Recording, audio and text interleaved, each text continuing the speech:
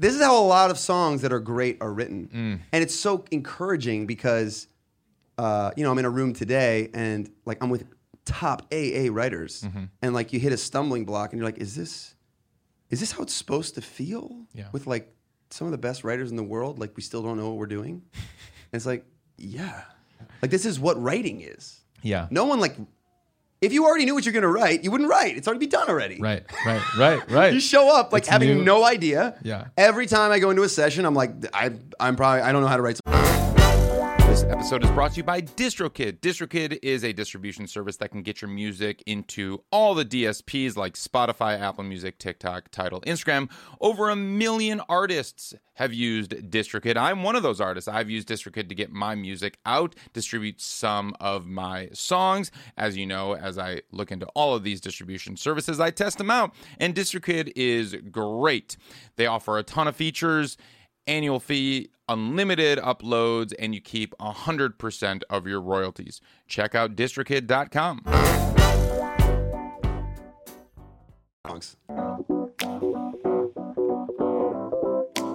What's going on? Welcome to the New Music Business. I'm your host, Ari Herstand, author of How to Make It in the New Music Business.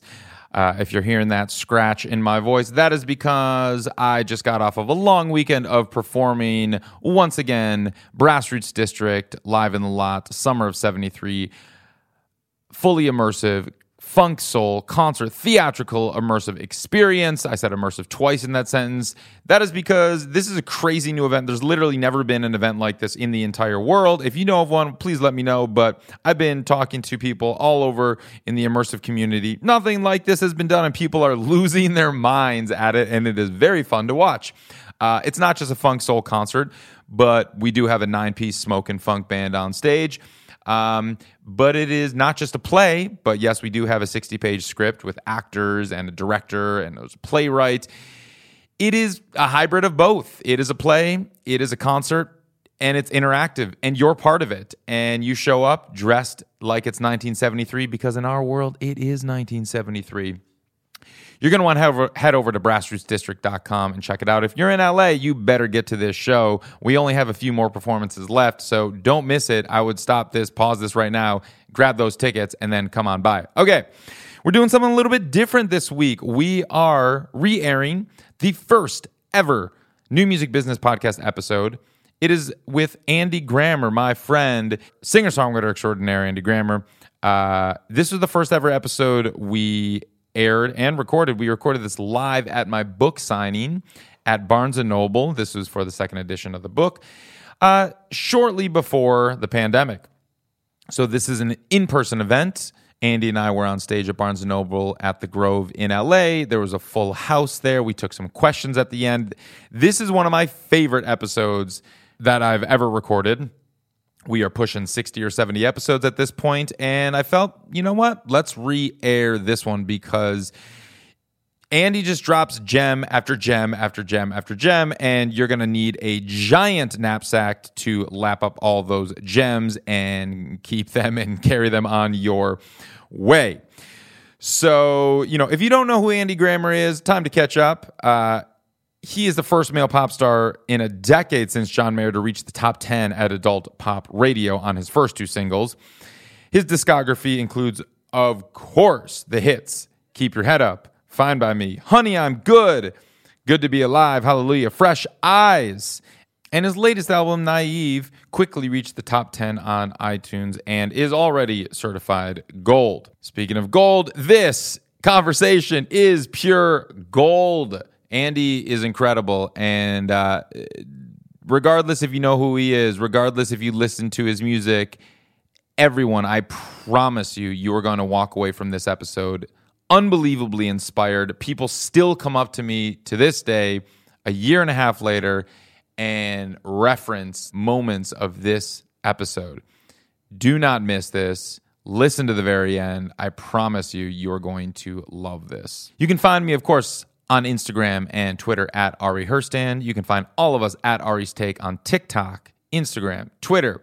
Head over to aristake.com, sign up on that email list. That is the most important thing in our world that you can do.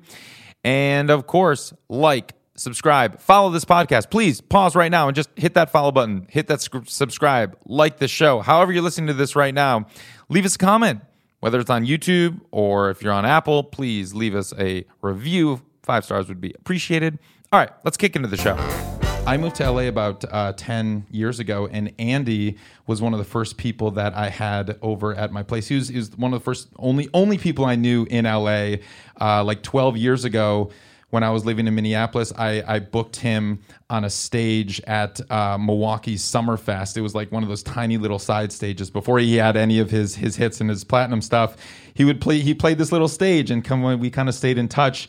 And it's interesting, that first night that you came over, I remember you were telling me about this video that you had just shot, and you're really kind of nervous about it. You're like, man, this is a big high production video. Yeah. And I don't know. It's going to be this like interactive thing. And it was for Keep Your Head Up. And it was like before your record came out and anything.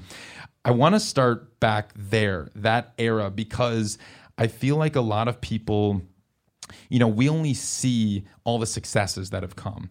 And we think that, a lot of times you just start off by playing, writing a few songs, playing a couple gigs, and boom, you're on the radio. I want to hear about the journey from before that first song came out, before your first record came out.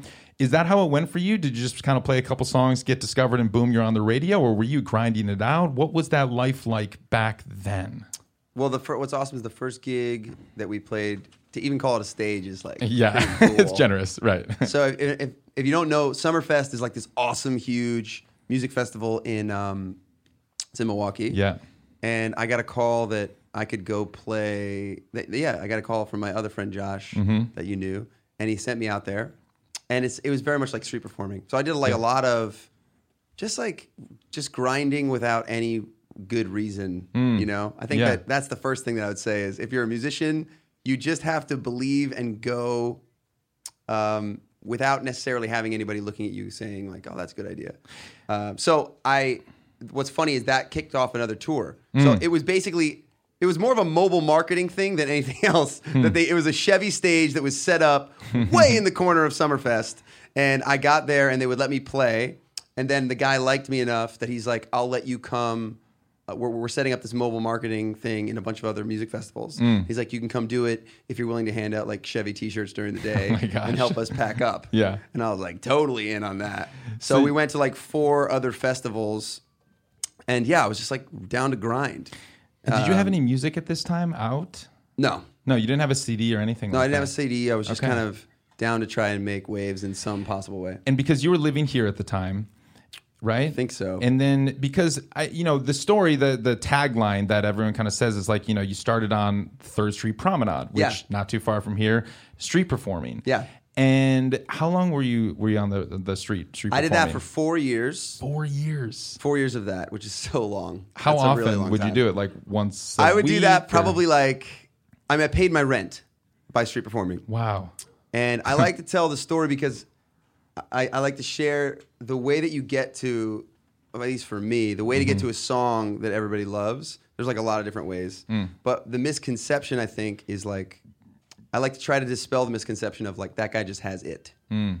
That's bullshit. Are we allowed to curse? Yes. Cool. The idea that someone just has it is a myth that we put on those that we think are great, and it's almost an excuse to ourselves to not try hard because they have it and I don't have it. So Right. why even go? So the way that I got to my first single was I went and street performed, and it's like a long period of time to get to the single. But the way that it was like very calculated. So I go out and I'm playing songs and I'm playing covers and none of them are working and people are just like ignoring me all day long. So then I keep trying different things. At the time it was like, Hey There Delilah. We were like, please stop playing that. And then I remember playing like Michael Jackson. I actually had a guy come up to me, and anytime anybody came up to you, you're like, awesome, some interaction. Someone cared. He comes up and he literally like whispers in me, he's like, this one's not for you. I'm like, okay, cool. So you stop that. And you just keep trying things. You're like, who am I? Like, what's my thing to offer? Yeah. And I would play Sunday Morning by Maroon 5, still one of my favorite songs of all time. And I'd play it and people would stop. And I'd have their attention for like that song only. And then they would leave. You'd be like, okay. So this is working. Me copying someone else blatantly is like actually giving you something. Yeah. So then I would go home and try to write my version of Sunday Morning over and over and over and over again.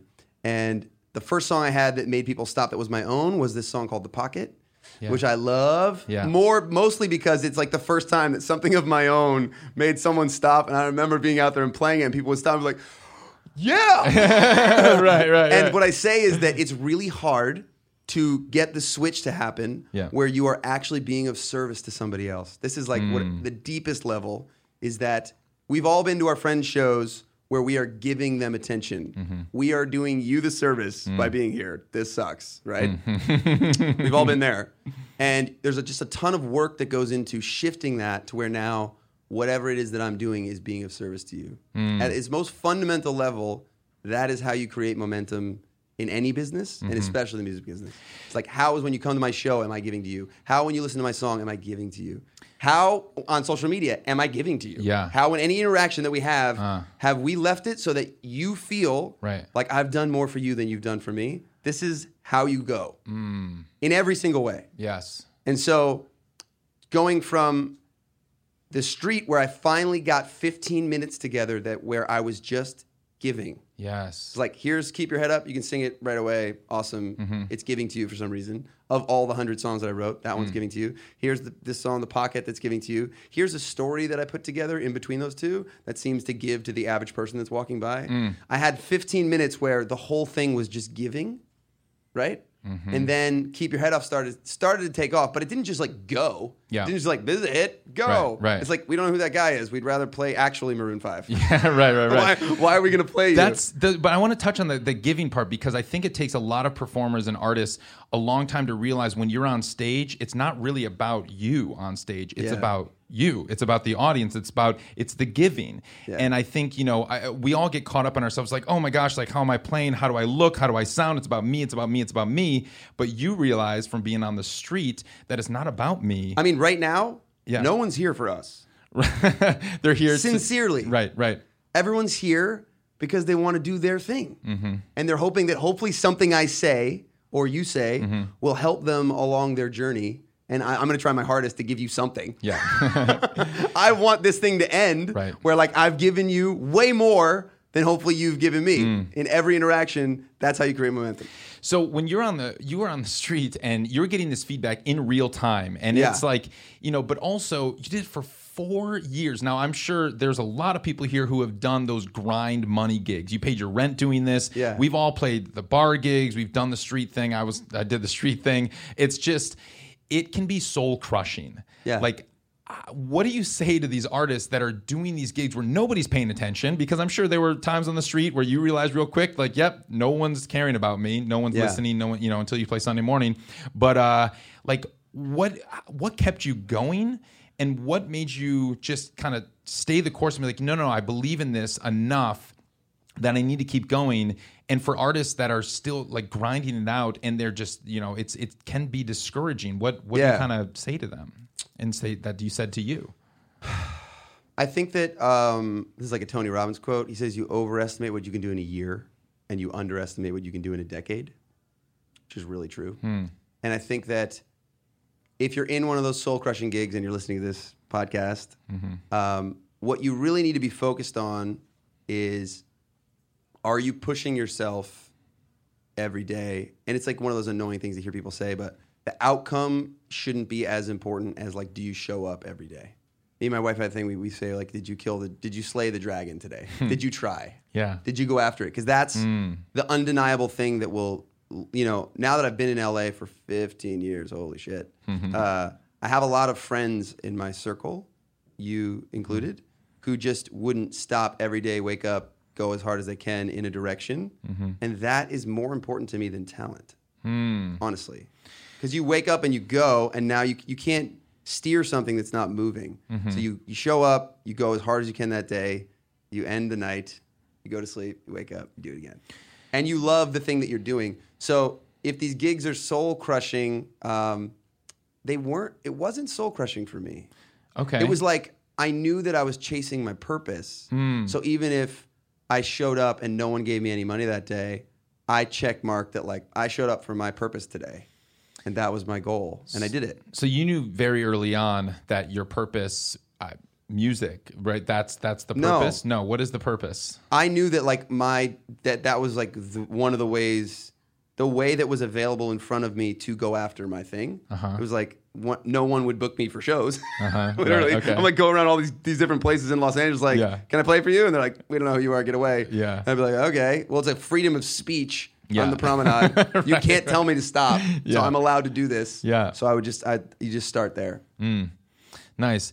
And so, I mean, you're grinding it out. You're learning what's working in feedback real time. Yeah. You see that, Sunday morning works and then the pocket works.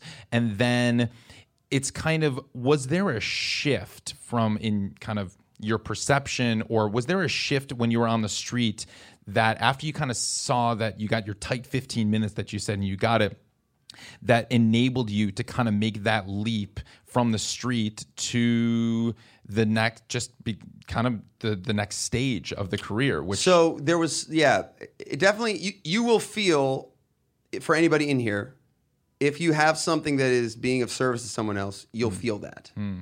You'll like see a difference at a show, someone will come up to you and they'll like look you in the eye and be like, yo, how do I get that? With that song the one you just played about like the girl that broke it, like I want that song. That's a very different thing than when you don't have that thing. We all know when you don't have that thing, it shifts to where like, whoa, you are now being of service to me. How do I get that? So that you can feel that a little bit. I could actually see money wise, it was a different time. I don't even know if people buy CDs on the promenade anymore. So I could sell CDs for $10, and you could see each year that it was going up. So in the beginning, you sell like 3 a day. And then you get to a place you sign a little bit more. I think my best day was like 110 CDs. Right? Yeah. Well, but amazing. I usually sell, by the last year, it would be at least 200 CDs over the Friday, Saturday, Sunday. Now, what were these CDs? Because this was before your debut album. What were you selling? I was selling... Oh, it was like an EP. Maroon 5 bootlegs. It was an EP. It was an EP that had some songs on it that, like, when I listen back to them now, drive me insane. Oh gosh. And was the pocket on there? No, it wasn't. Okay. It was way before that. And I would sing a cover of "Chasing Cars," and I'm pretty sure everybody thought that was on the CD. And I would say, I'm pretty sure everybody thought Sunday Morning was on there too. I never said it was or wasn't. I would just like, here's my CD, take it. Right.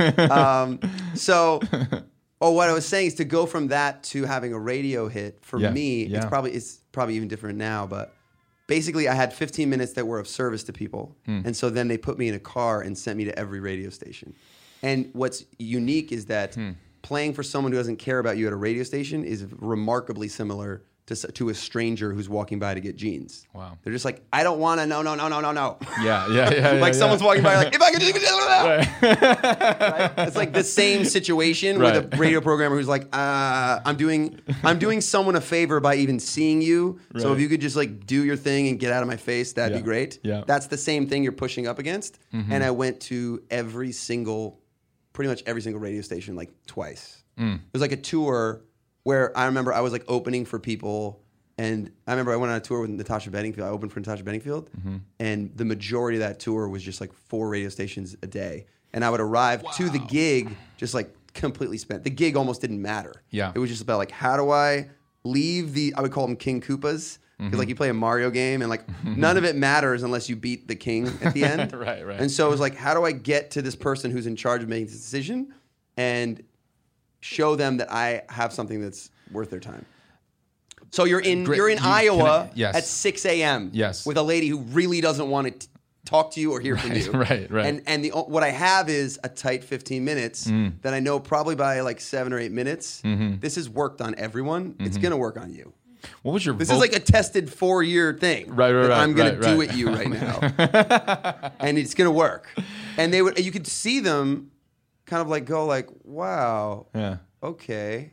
And then I would leave and they'd be kind of like stun gunned a little bit. And then we'd get the call later. They're like, you know what? We're going to add that song. Amazing. But it wasn't just like the song performed. Yeah. Keep Your Head Up was like a hit and it worked. But even that wasn't enough. Right. I had to go in and like win people over and give Yeah. Yeah.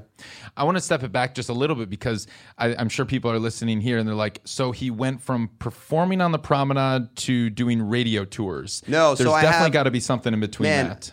An amazing manager who's still with me today. Okay. His name's Ben Singer. Ben Singer, and he yeah. came out to the Promenade and saw me playing out there. And we just started like really working together as like partners. Yeah. And the first thing that he did was he got me a better rug and he got me a better like tip jar. Because you would have a rug on the street. There's no one's going to do this for you. Yeah. There's no button that someone pushes and it's like, you win. Yeah. You win the game. You know? Like even some of these TV shows that'll be like the confetti goes off. Yeah. And it's like, you won this show. Yeah, right. And I'm at home like, you have so much to do still. Yeah. There's just so much to figuring out and it never ends. Just like it always goes. So he saw you, and it wasn't like, I see you, I'm going to make you a star tomorrow. It was like, so your rug that you're standing on while these people are walking by is really shabby. I'm going to get you a new rug. I'm going to get you a new rug. We're going to start there. And the tip jar, it's falling to pieces. Well, he's like, I'm going to get you a new rug, and I'm going to tell you why your songs kind of suck. Okay. And he's like, he was really great at just like being, he has an incredible ear and he's really good at a lot of different things. But he was a partner who was down to, I would write all these songs and I would send them to him and he'd be like, no. Yeah. I love that you call him No again. Yeah. I love that you call him a partner because a lot of people, they think of managers as someone to just kind of come in and do everything for them. Yeah. And that they're like, okay, sweet, I have a manager. Now I don't have to do anything anymore. This philosophy that I've been speaking about the whole time still applies to every single person in your circle. So there's you want your manager to be getting more than you're getting. Not necessarily monetarily, but just like you want to leave a meeting with your manager with him psyched to do something for you. You want to leave a meeting with your agent.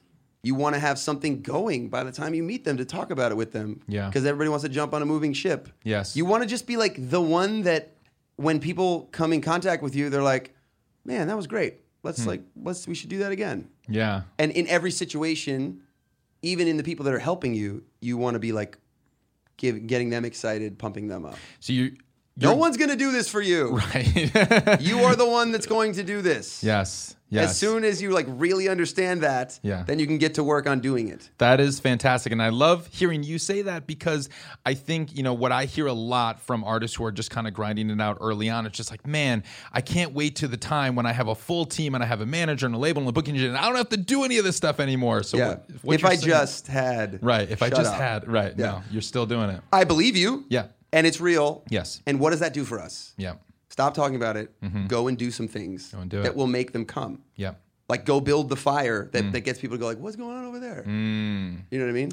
So building that fire, would you say that the fire that you built early on, even just the little flame that you had in front of your rug on the street that Ben was attracted to, that warmed him up, that came through, that was that tight 15. And then it just kind of builds as you kind of throw kindling on the fire with, as you bring more team members and then you're kind of, it's the video or it's the song that you just wrote yesterday or it's just like, that's the fire. It's a lot about like, creating things, and I mean, hit songs are like really hard to find and write. But you like for me, we've talked about it a little back there that I just write like for every album I write 100 songs.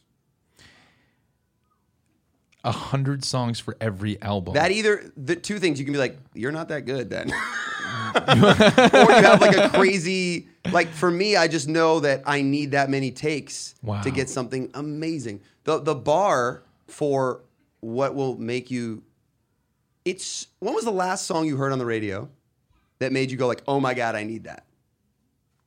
Can anybody say? Someone tell me. What was the last song you heard on the radio that made you go like, oh my God, I need that song? Someone call it out. What do you say? Louis Capaldi. Oh my God, that's so good. Yeah, exactly. But even in your head right now, you're like, I don't know. Yeah. That's the bar.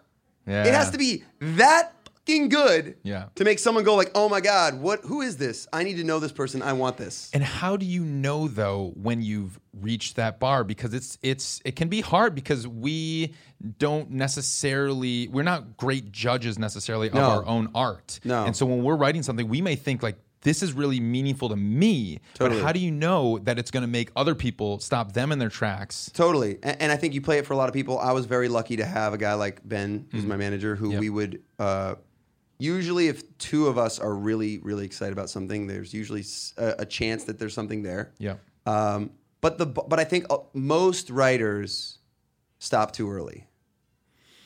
And then they have this debate about like what's the single. Yeah. And it's a really terrible situation because nobody knows because it's probably not there. Yeah. Yeah. So like my story is that I wrote 100 songs for my second album. Mm-hmm. We went in, we had like this party about how great it was because the album was done.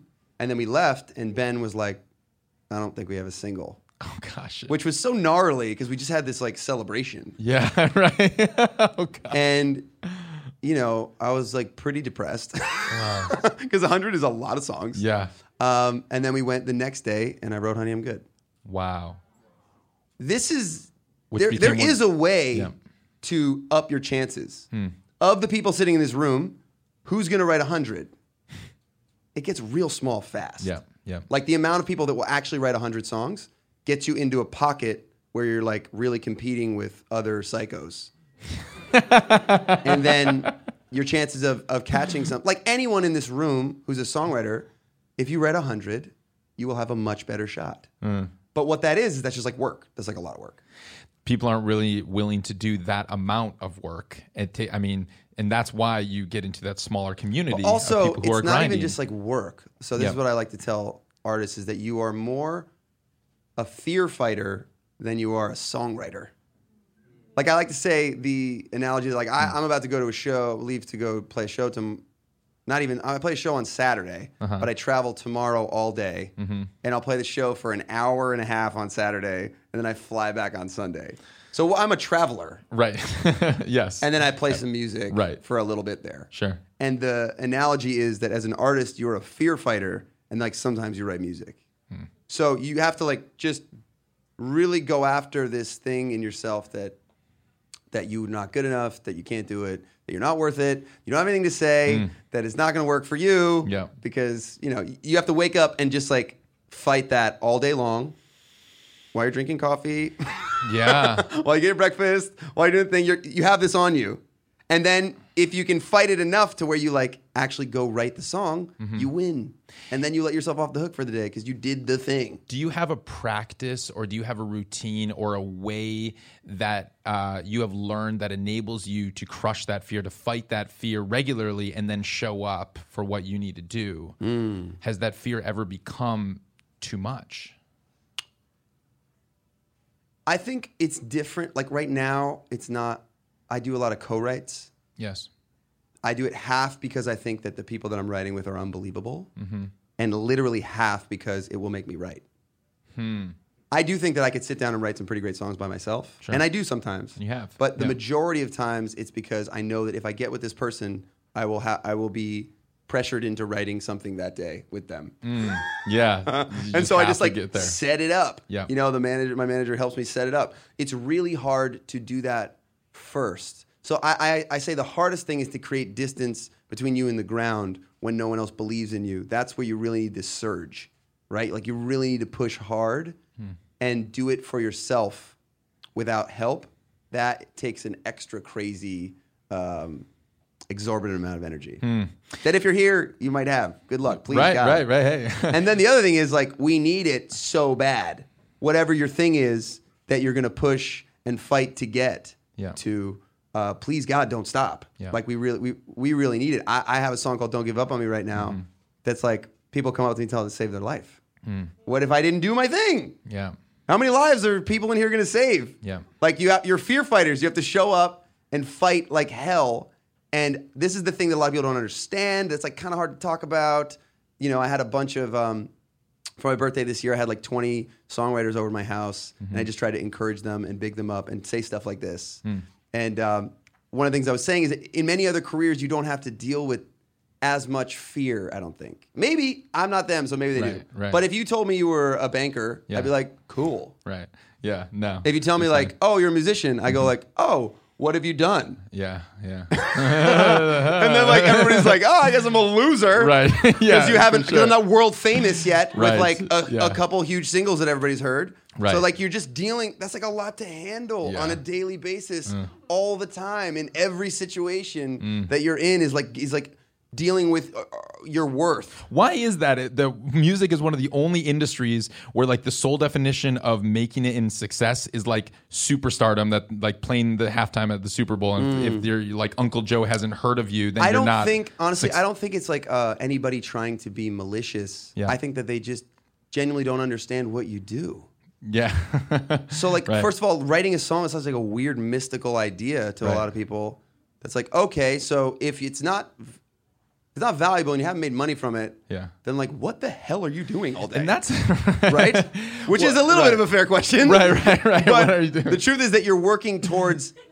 I think we're like excavators. Like we're like hunting. We go on like long journeys to find something that is worth it that we bring back to everyone and go like, does this do something for you? You know? Yeah. 100 songs, and you don't even know if they are going to make money to pay your bills or anything like that. Yeah. And it's kind of like we'll go away and we'll hibernate for months on end writing songs, hoping that this is going to work out to enable us to actually have some form of a career where this kind of supports us. And I mean, it's a huge risk. And I think, at least early on, when you're like, oh, okay, I play this connects, it's like instant where they come and pop $1 in there or something like that. It's like, oh, that connected. But when you're in the writing stage and you're in the writing process, is that going through your mind? And are you like, man, I got to write a hit. If this doesn't connect with people, then I'm not going to be able to have this career that I've had up until this point. Like, is that fear now that you've had so many hits? Does that infiltrate some of your writing sessions? Yeah, I'd lie if I'd say it didn't. I think also that action is one of the ways that you kill fear.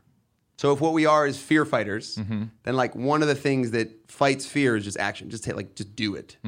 Like just write a shitty song, and then you'll feel a little bit better. Yeah, writing a shitty song is better than just writing no song. My goal is like Then not writing write a at all. shitty song today. Yeah.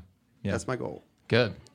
Write a hit song? Like, chill out. Do you know how hard it is to write a hit? That's like, I'm going to be bummed for the rest of my life. Right. I get to be happy. Like, for me, Yeah. I'm like pretty successful, and I will only have been happy for like 7 days of my whole life. Right. I can't do that. Right. I'm going to show up. I'm going to do my thing.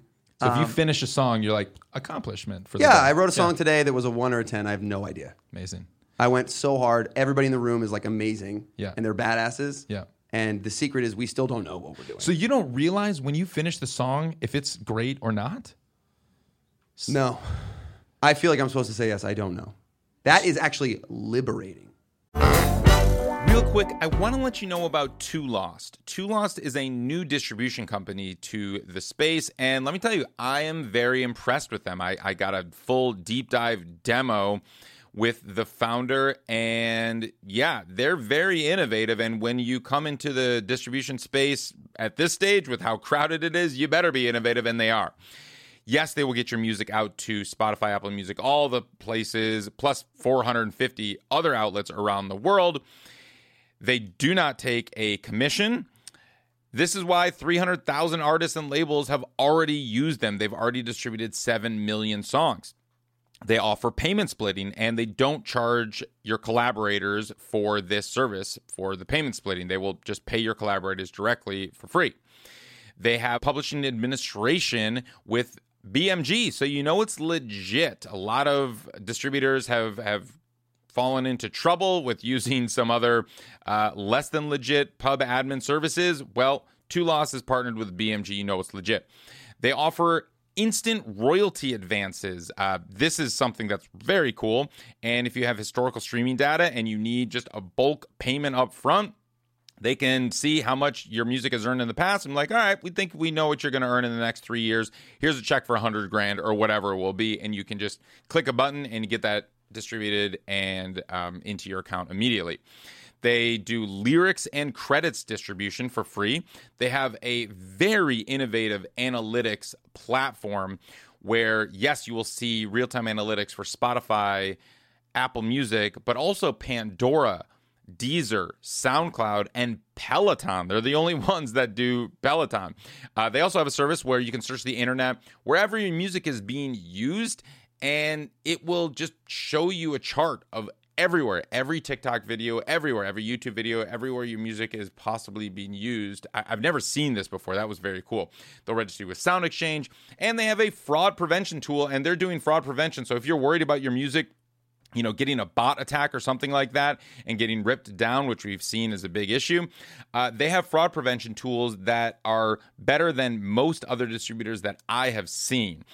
Check out Too Lost. You can just go to toolost.com, use the promo code Ari's Take for 3 months free, and try them out. Let them know what you think. I was talking to Asia, my wife, on the way here. I was like, man, I have left writing sessions really not thinking that I wrote something good, and then it becomes awesome. Wow. Like a big freaking hit. Yeah. So that was like Fresh Eyes, I feel like, was the story. Fresh Eyes. I just like left, and I was like, that's just like not that good. Yeah. If there's no, like, the hook doesn't like take off or anything that like gets me, but it's like kind of more like a trance thing that I couldn't get necessarily. I mean, I wrote it, so I liked it, but now it's like it's done incredibly, and it's like this crazy streaming thing. Yep. And so now I Huge leave, hit. and I just like let myself off the hook for hating myself for the rest of the night. And so how's when that sound? Are we cool with that? Wait, so like, yeah. Like, I did my thing today. Yes, I did my amazing. thing. I'm gonna go enjoy my dinner. Huh.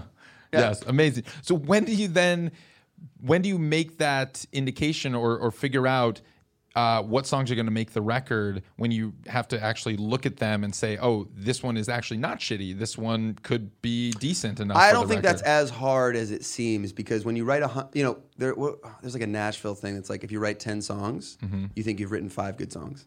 And if you write 50, you think you've written 2. And if you write 100, you're like, I got one that's like real good. And that's kind of what happens is you start to, there's ones that, so when you put out a record, this is awesome. It has to be like, oh man, I think the amateur way to put out a record is like, I can't wait for people to hear these. And the super pro way is like, I would be devastated if people didn't hear these. Because I've written so many, and like these 10 are a part of my soul, and they're the ones that fought their way to the top and beat all the other 90. Yes. So like, if people don't hear these, I'm devastated. Yes. Right? Yes. As opposed to like, I wrote 20. Yeah. Here's 10. Like, hey, what do you think? Yes. You can strike gold. Right. But the goal here is that someone hears it and goes like, stops. We've all had that moment, just not very often, where you hear a song and you're like, what the hell is that? Yeah. Like, that is giving to me on a level that I'm not used to, and I need to go find out who that is. Yeah. That's so hard. That takes like a lot of work. Yeah.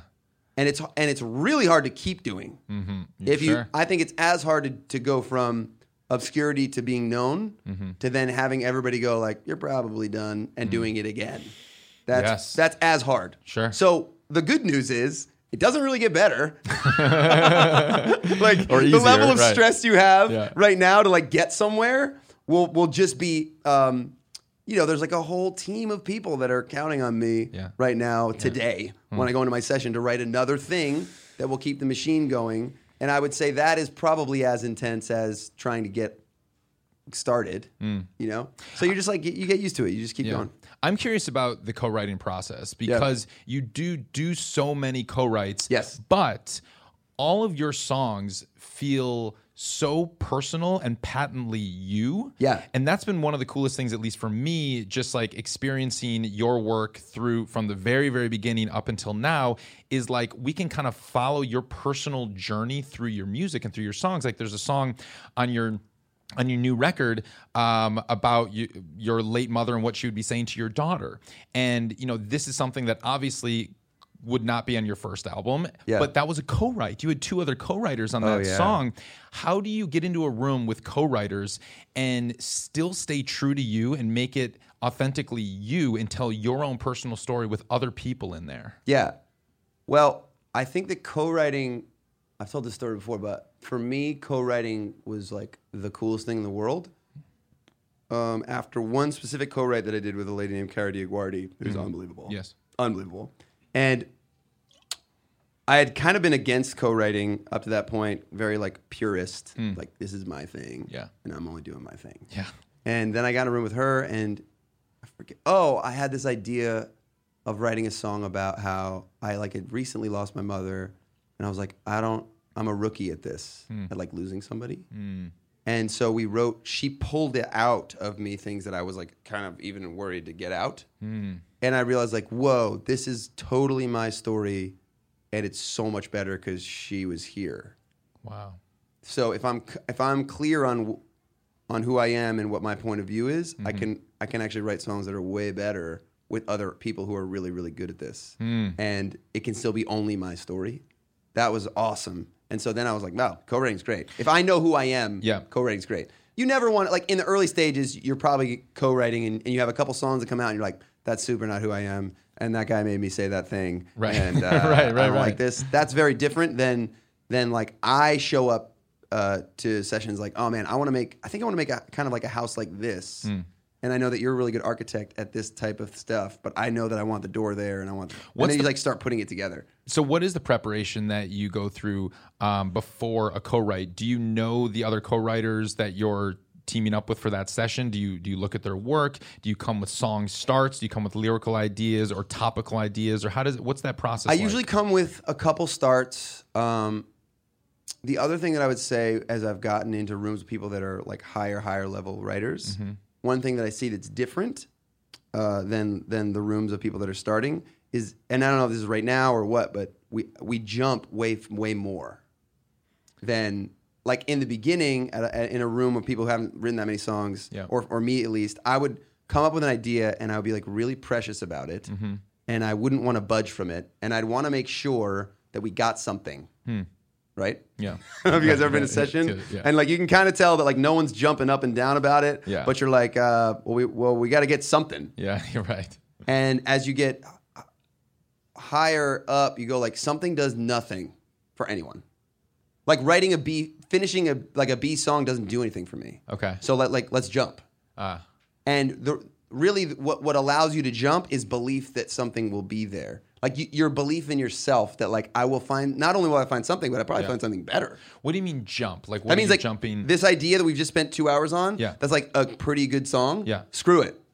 Scrap it. Jump. Just jump. Move. Let's go to the next thing. Okay. What do you think about doing another thing? And a lot of times like great writers will be like, cool, let's go. So you'll be in a session with a great writer, top level writer, in 2 hours into it, you're like, you know what, not feeling it, scrap it, let's move on to something new. Yeah. Wow. And usually the good ones are like, great. Yeah. Let's go. Okay. They like look you back in the eyes like, I'm not afraid. Yeah. Yeah. Am I afraid? Right. The thing is like, are we all so psyched about this idea that we think that it's going to make someone hear it on the radio and like stop what they're doing? If we don't, then like, let's jump. And that's been cool to see. Like, so my song "Don't Give Up on Me," we wrote a pretty good song, and we were like verse pre-chorus, and we're getting ready to write the second verse, and someone in the room was like, "Is this great? This is like great." Yeah. And there's a lot of high level people who are like, "No, it's like really good. Yeah. It's not like oh my god, holy shit, great. Yeah. Let's write another one." So we like jump. Let's write another one. We started writing another one. We get like verse pre in, and we're like, is this concept like amazing? It's like, no. Jump again. Yeah. Jump again. Third song. Write another song. Get to like we get to the pre, and then like start the hook. Yeah. And we're still just like, oh man, I don't know. And then at this point now, I'm actually out. I'm good. 3 songs is like I've slayed my dragon. Right. I'm ready to go. Yeah. And to his credit, there's this guy Jake Torrey. He's a young writer who's smashing. He's like, I'm not stopping.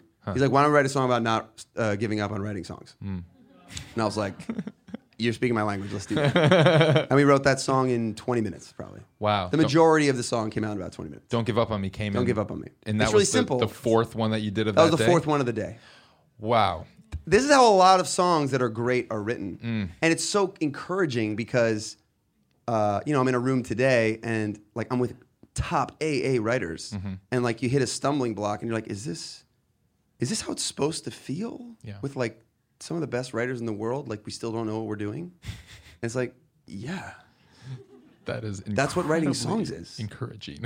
Yeah. Yeah. Like this is what writing is. Yeah. No one like, if you already knew what you're going to write, you wouldn't write. It's already be done already. Right.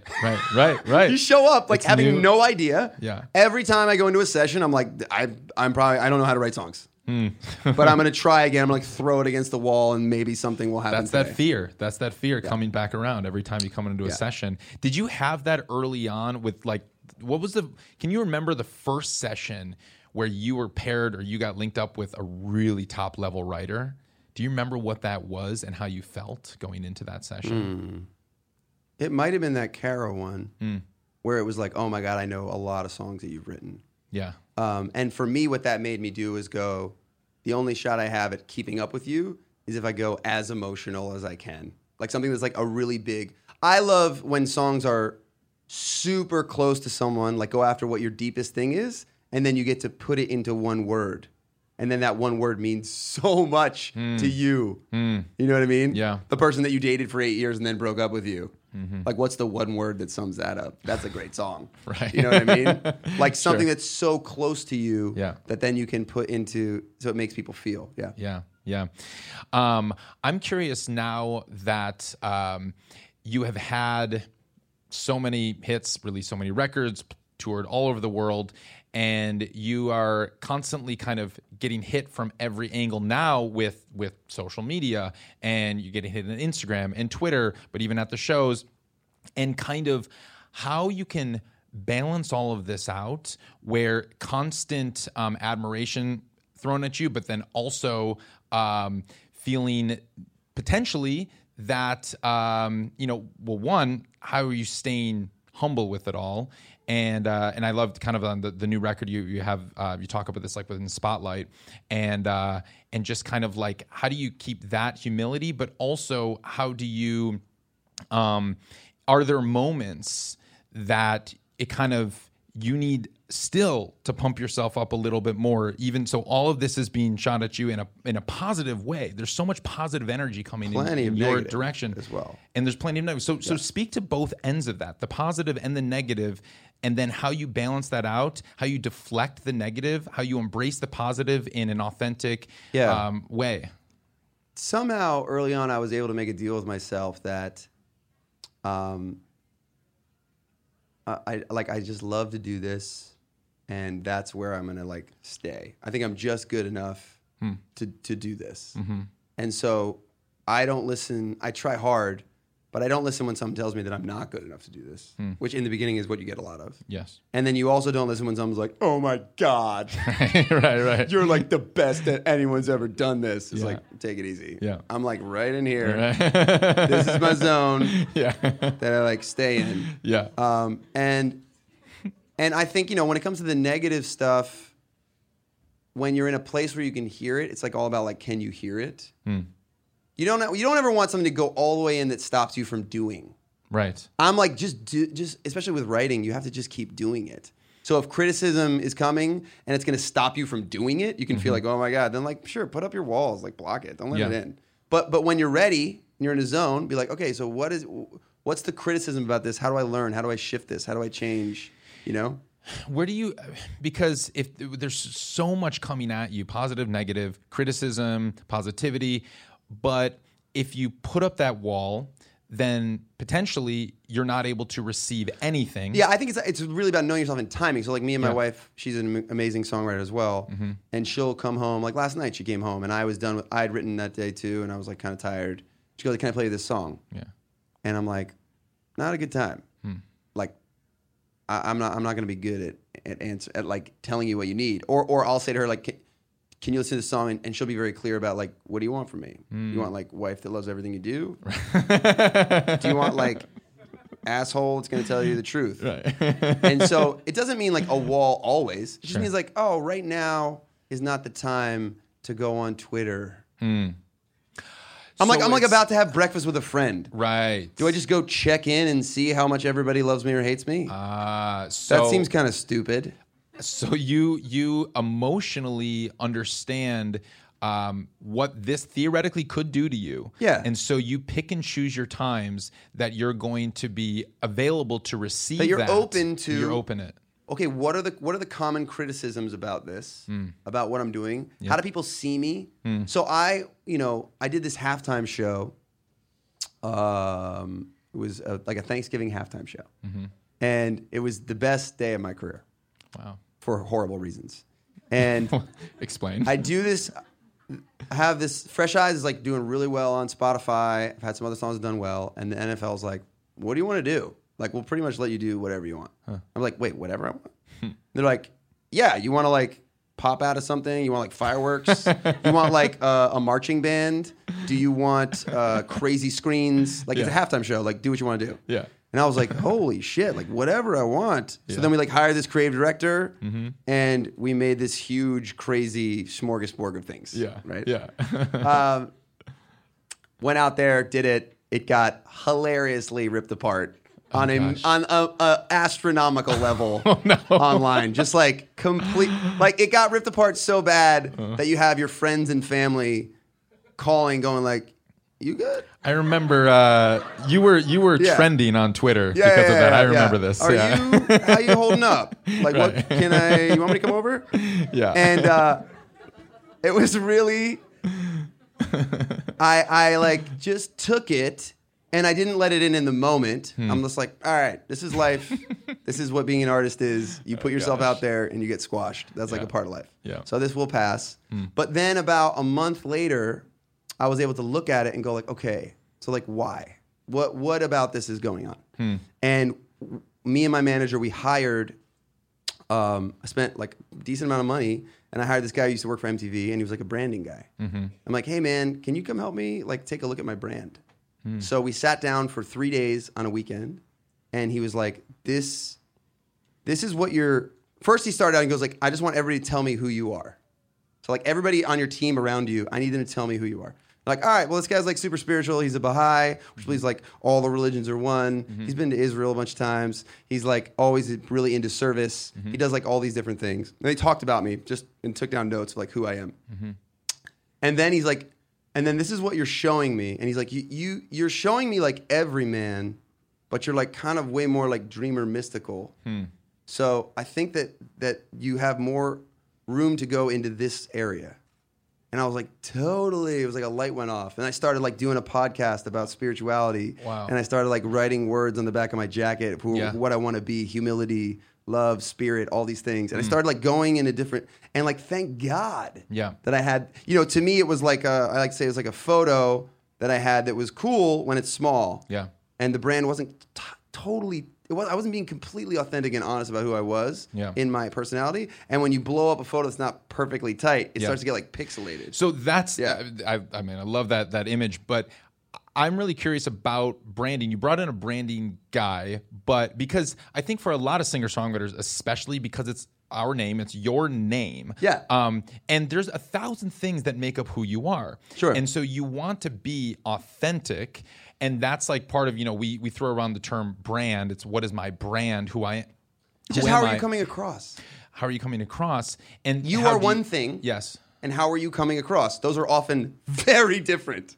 But I feel like you're 1,000 things, and you need to maybe focus on certain things. Yes. Because it's like you've always been you. Sure. But maybe sometimes you've been focusing on other aspects that are not really coming across. Totally. In a way that is representative of what you want to show. Yeah. And I think what you were saying about it's getting a little more specific of like what's happiness to you. Get this book and then another book I'll tell you about as well. I know that's cool. There's this book I read called This Is Marketing, which I think is really good at this point in time for artists to read. Seth Godin. I love it. It's unbelievable. Great book. Get the book. And one of the like aha moments in that book was he talked about you really have to be okay with telling people this is not for you.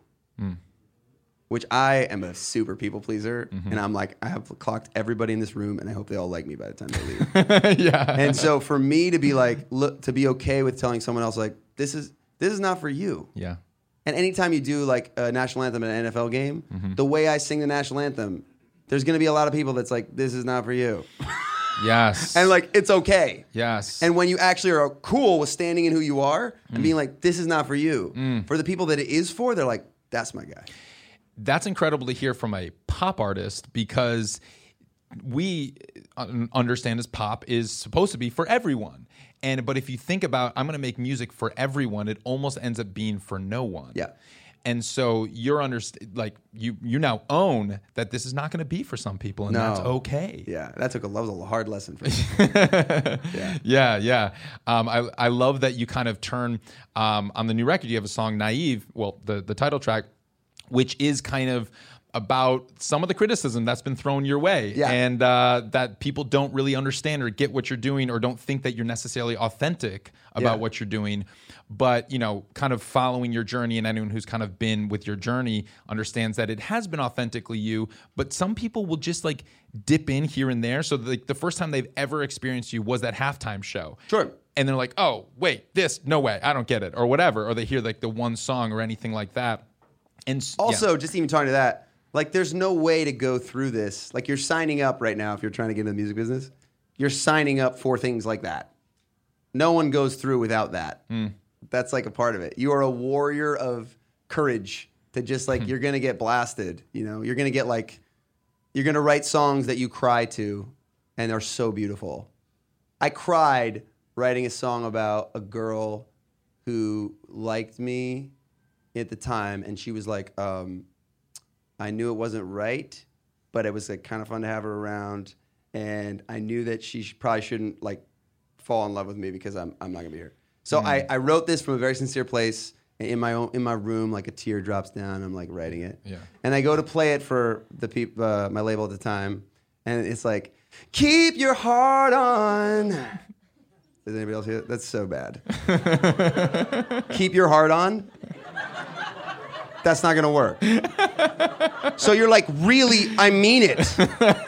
I'm singing it so intensely. It means so much to me. And I look up and they're like,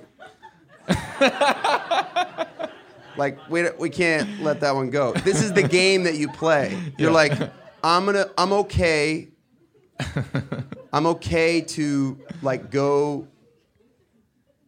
I'm really all right to look stupid for the opportunity that I will be able to be of service to someone. And that probably takes a lot because it was so meaningful to you. Yeah. You cried during that process, but eventually you had to come to terms with that it wasn't going to serve other people in a way. It's not going to work. So that one was for you. That one's for me. That's important too. You need those songs for you. Do you ever do you have a process or do you have a way to process things that are just going to be for you? Do you ever turn to songwriting to process, or do you have other practices? Yeah. There's times, where I write songs where I'm like, oh man, there's a song on the good parts called Civil War, where I'm like, I don't know if this is going to be a hit, but like I need to write this one. And the truth is that like it doesn't matter. The hit thing is just like better to let go. Because I don't know. Yeah. So yeah, it's like in your brain. It's always there. It's always working its thing. And the best is when you just go like, sure, you're there. Like whatever, get off me. Let me just like write this song. Let me not care where it's going, how it's going to work. Sometimes you can get better at being like, okay, now that it sounds like this, maybe it'll be better if we do. That's part of the writing process. Yeah. But yeah, if there was one thing I would say is that action kills fear, and your best shot of being a working musician is if you're taking massive action more than you're like talking about it. And especially in the early stages, if there's people here that like are really at the ground level, you might have to take action in things that aren't even doing the thing that you're doing. So like I spent a lot of time booking the Viper Room, which is like, I don't know if you know me, but that's like not my spot. Right. But like I had it in there. Yeah. So then I was like, all right, how do I make this work? How do I have something to offer to other people? So we booked the downstairs, which is literally like the size of this stage here. Yes. And I made a whole acoustic night there, and then finally was able to book. So it's not going to look perfect. Yeah. It's like you show up, you do a lot of work around getting to your purpose. So there's sometimes like a lot of work you have to do that seems sideways to get you back to what you want to do. I have one final question. All right. That I ask that I've asked everyone on this show. What does it mean to you, and what do you define as how to make it in the new music business? I'll go back. I wish it was my own thing, but what's coming to mind is a quote from from Seth Godin. Sure. And he talks about how like right now the way you make it is you find out who you're for, you show up to that person, and be of such massive service to them that they would really miss you if you were gone. You do that, I promise that you're going to have a crew of people around you that are like cheering you on, that are buying you shirts, that are doing everything you can possibly do. Love it. Yeah. Andy Grammer, thank you so much Good for stuff. being with us. That was fantastic. Awesome. Very enlightening. We're going to we have time for a few questions. We have a mic right here. If you have a question, raise your hand and Cam will come around with the mic. We have one, right there. Hey, how you doing? What's up? So question, when it comes to songwriting, all right, so I make music as well, and sometimes when I think about the concept of making 100 songs, it's kind of overwhelming, and I wonder, okay, I'm a spiritual guy too, so I try to find inspiration in everything. So how do you keep the songwriting process fresh and not talk about love and life and this and the third? Like, how do you mix it up? That's a great question. There are periods where I find that I'm writing the same idea over and over again, and that might be 50 to 60, and then I show up again on Tuesday, and 61 is like, this is different. I just write through it. I just refuse to stop, and if you just keep going, co-writing is cool. You want to switch it up. You want to get different vibes, but I equate it to. We all have a friend who's like beefcake, and he goes to the gym every day, and it's non-negotiable. And he brings his food in a little Tupperware thing. And you look at him, and you're like, you have a discipline with that I will never have. I have that with songwriting, and you can get it if it's important enough to you. If your purpose on earth is to be a songwriter, then you got to get that.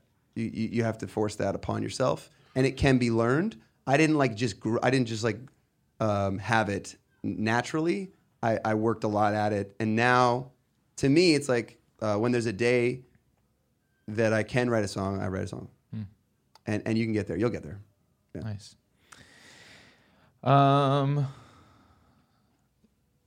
Right there with the glasses. Let's do the mic here.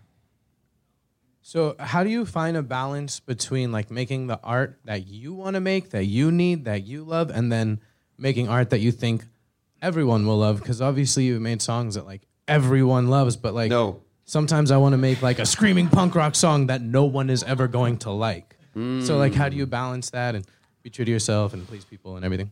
I don't know if I fundamentally believe that if there's something that you really like, that others just automatically won't like it. I don't know if I believe that. That's scary, right? You might be digging in an area that doesn't have the same amount of chance that you will hit something amazing, but when you create art, you hopefully are creating things that you love. So I would. Do you actually if you really do love it, then someone else might love it. There's a good shot that if it's really lighting you up, to not do that, I think would be a terrible mistake. I think. Yeah. You know what I mean? Yeah. And then figure out now if you do it and no one likes it, and that's just for you, then there might be okay, cool, I did it. I did exactly what I want to do, and this isn't getting any response. And so that could be something that I still just love to do. Art doesn't have to be something that everybody it can still go into that bucket and be I just love doing this. I'm doing this.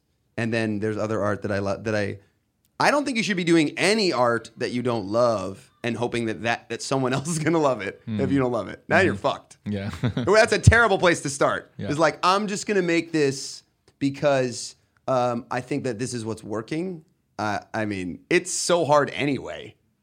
It's so hard when you love it and you're trying to find something that other people are going to love to do something just because, I don't know. That's my guess. That's chasing. Chasing is gnarly. Yeah. And I've definitely chased. Yeah. And I think my new rule on chasing is, okay, so there's a trend, right? That's coming through. Am I going to rub up against that trend out of fear or out of joy? If I'm rubbing up out of joy, then it's this is interesting. I think I want to try a song with a drop because like I've been listening to so many songs with a drop. This sounds like I think I could do this interesting. Yeah. If I'm doing it out of like, oh man, everything's got a drop. I think I got to like put a drop in. Yeah. That's terrible. And it'll show. So it'll do come like through. a gut check. Yeah. If you're doing it out of fear, stop doing it. Yeah. Nice. A lot of hands. Cam, you decide. Hello. What's up?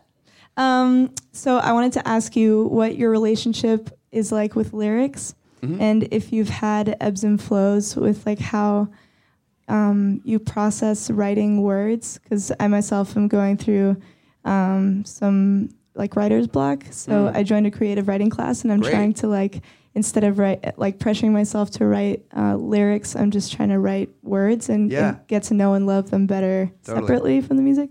So I just wanted to hear like if you've struggled with that in the past and kind of had moments of total inspiration and productivity versus moments of more just struggle with words. Yeah. I definitely had many struggles with words. And when you go to write them every day, I think to me, one of the most liberating things is like what I was saying, I was talking about my wife today, is that I don't fully know how it's going to hit me later. So I think that when you write music, it's like painting something, and that day when you're looking at it, it's like here. So you're like, someone's like, "Is this good?" You're like, "I think so." I don't really know. Yeah. Right? And then like as weeks go by, 2 weeks, 3 weeks, I have a song called 85 that I know I feel that way. And when I wrote it, I was like, I think this is cheesy. This is who I am. But when I'm looking at this lyric down, it feels like cheesy to me. It is one of my favorite songs that I've ever written. So again, I think when you're having trouble and it doesn't feel like it's inspired, you can lean back into like, well, I'm just doing it today because that's what I do. I'm a writer. And I might not be in love with this today, but I showed up for my thing. And then you will notice over a long period of time that you've written some great shit in those periods. And that sometimes you don't leave a session going like, oh my God, that was amazing. And you still got something great. So that's a cool place now, 10 years in, to be like, man, this writing session feels like I'm pushing a freaking ball up a hill. But I've felt this before and had hit from it. So my job then is now to not leave until like I'm just going to keep going. You know what I mean? Andy Grammer, thank you so much. Let's give him a round of applause. That is so helpful and incredible and amazing.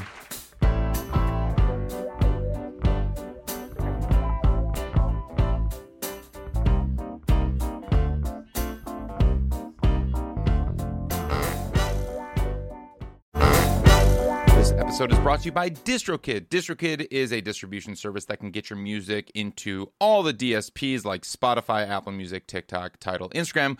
Over 1 million artists have used DistroKid. I'm one of those artists. I've used DistroKid to get my music out, distribute some of my songs. As you know, as I look into all of these distribution services, I test them out. And DistroKid is great. They offer a ton of features, annual fee, unlimited uploads, and you keep 100% of your royalties. Check out distrokid.com.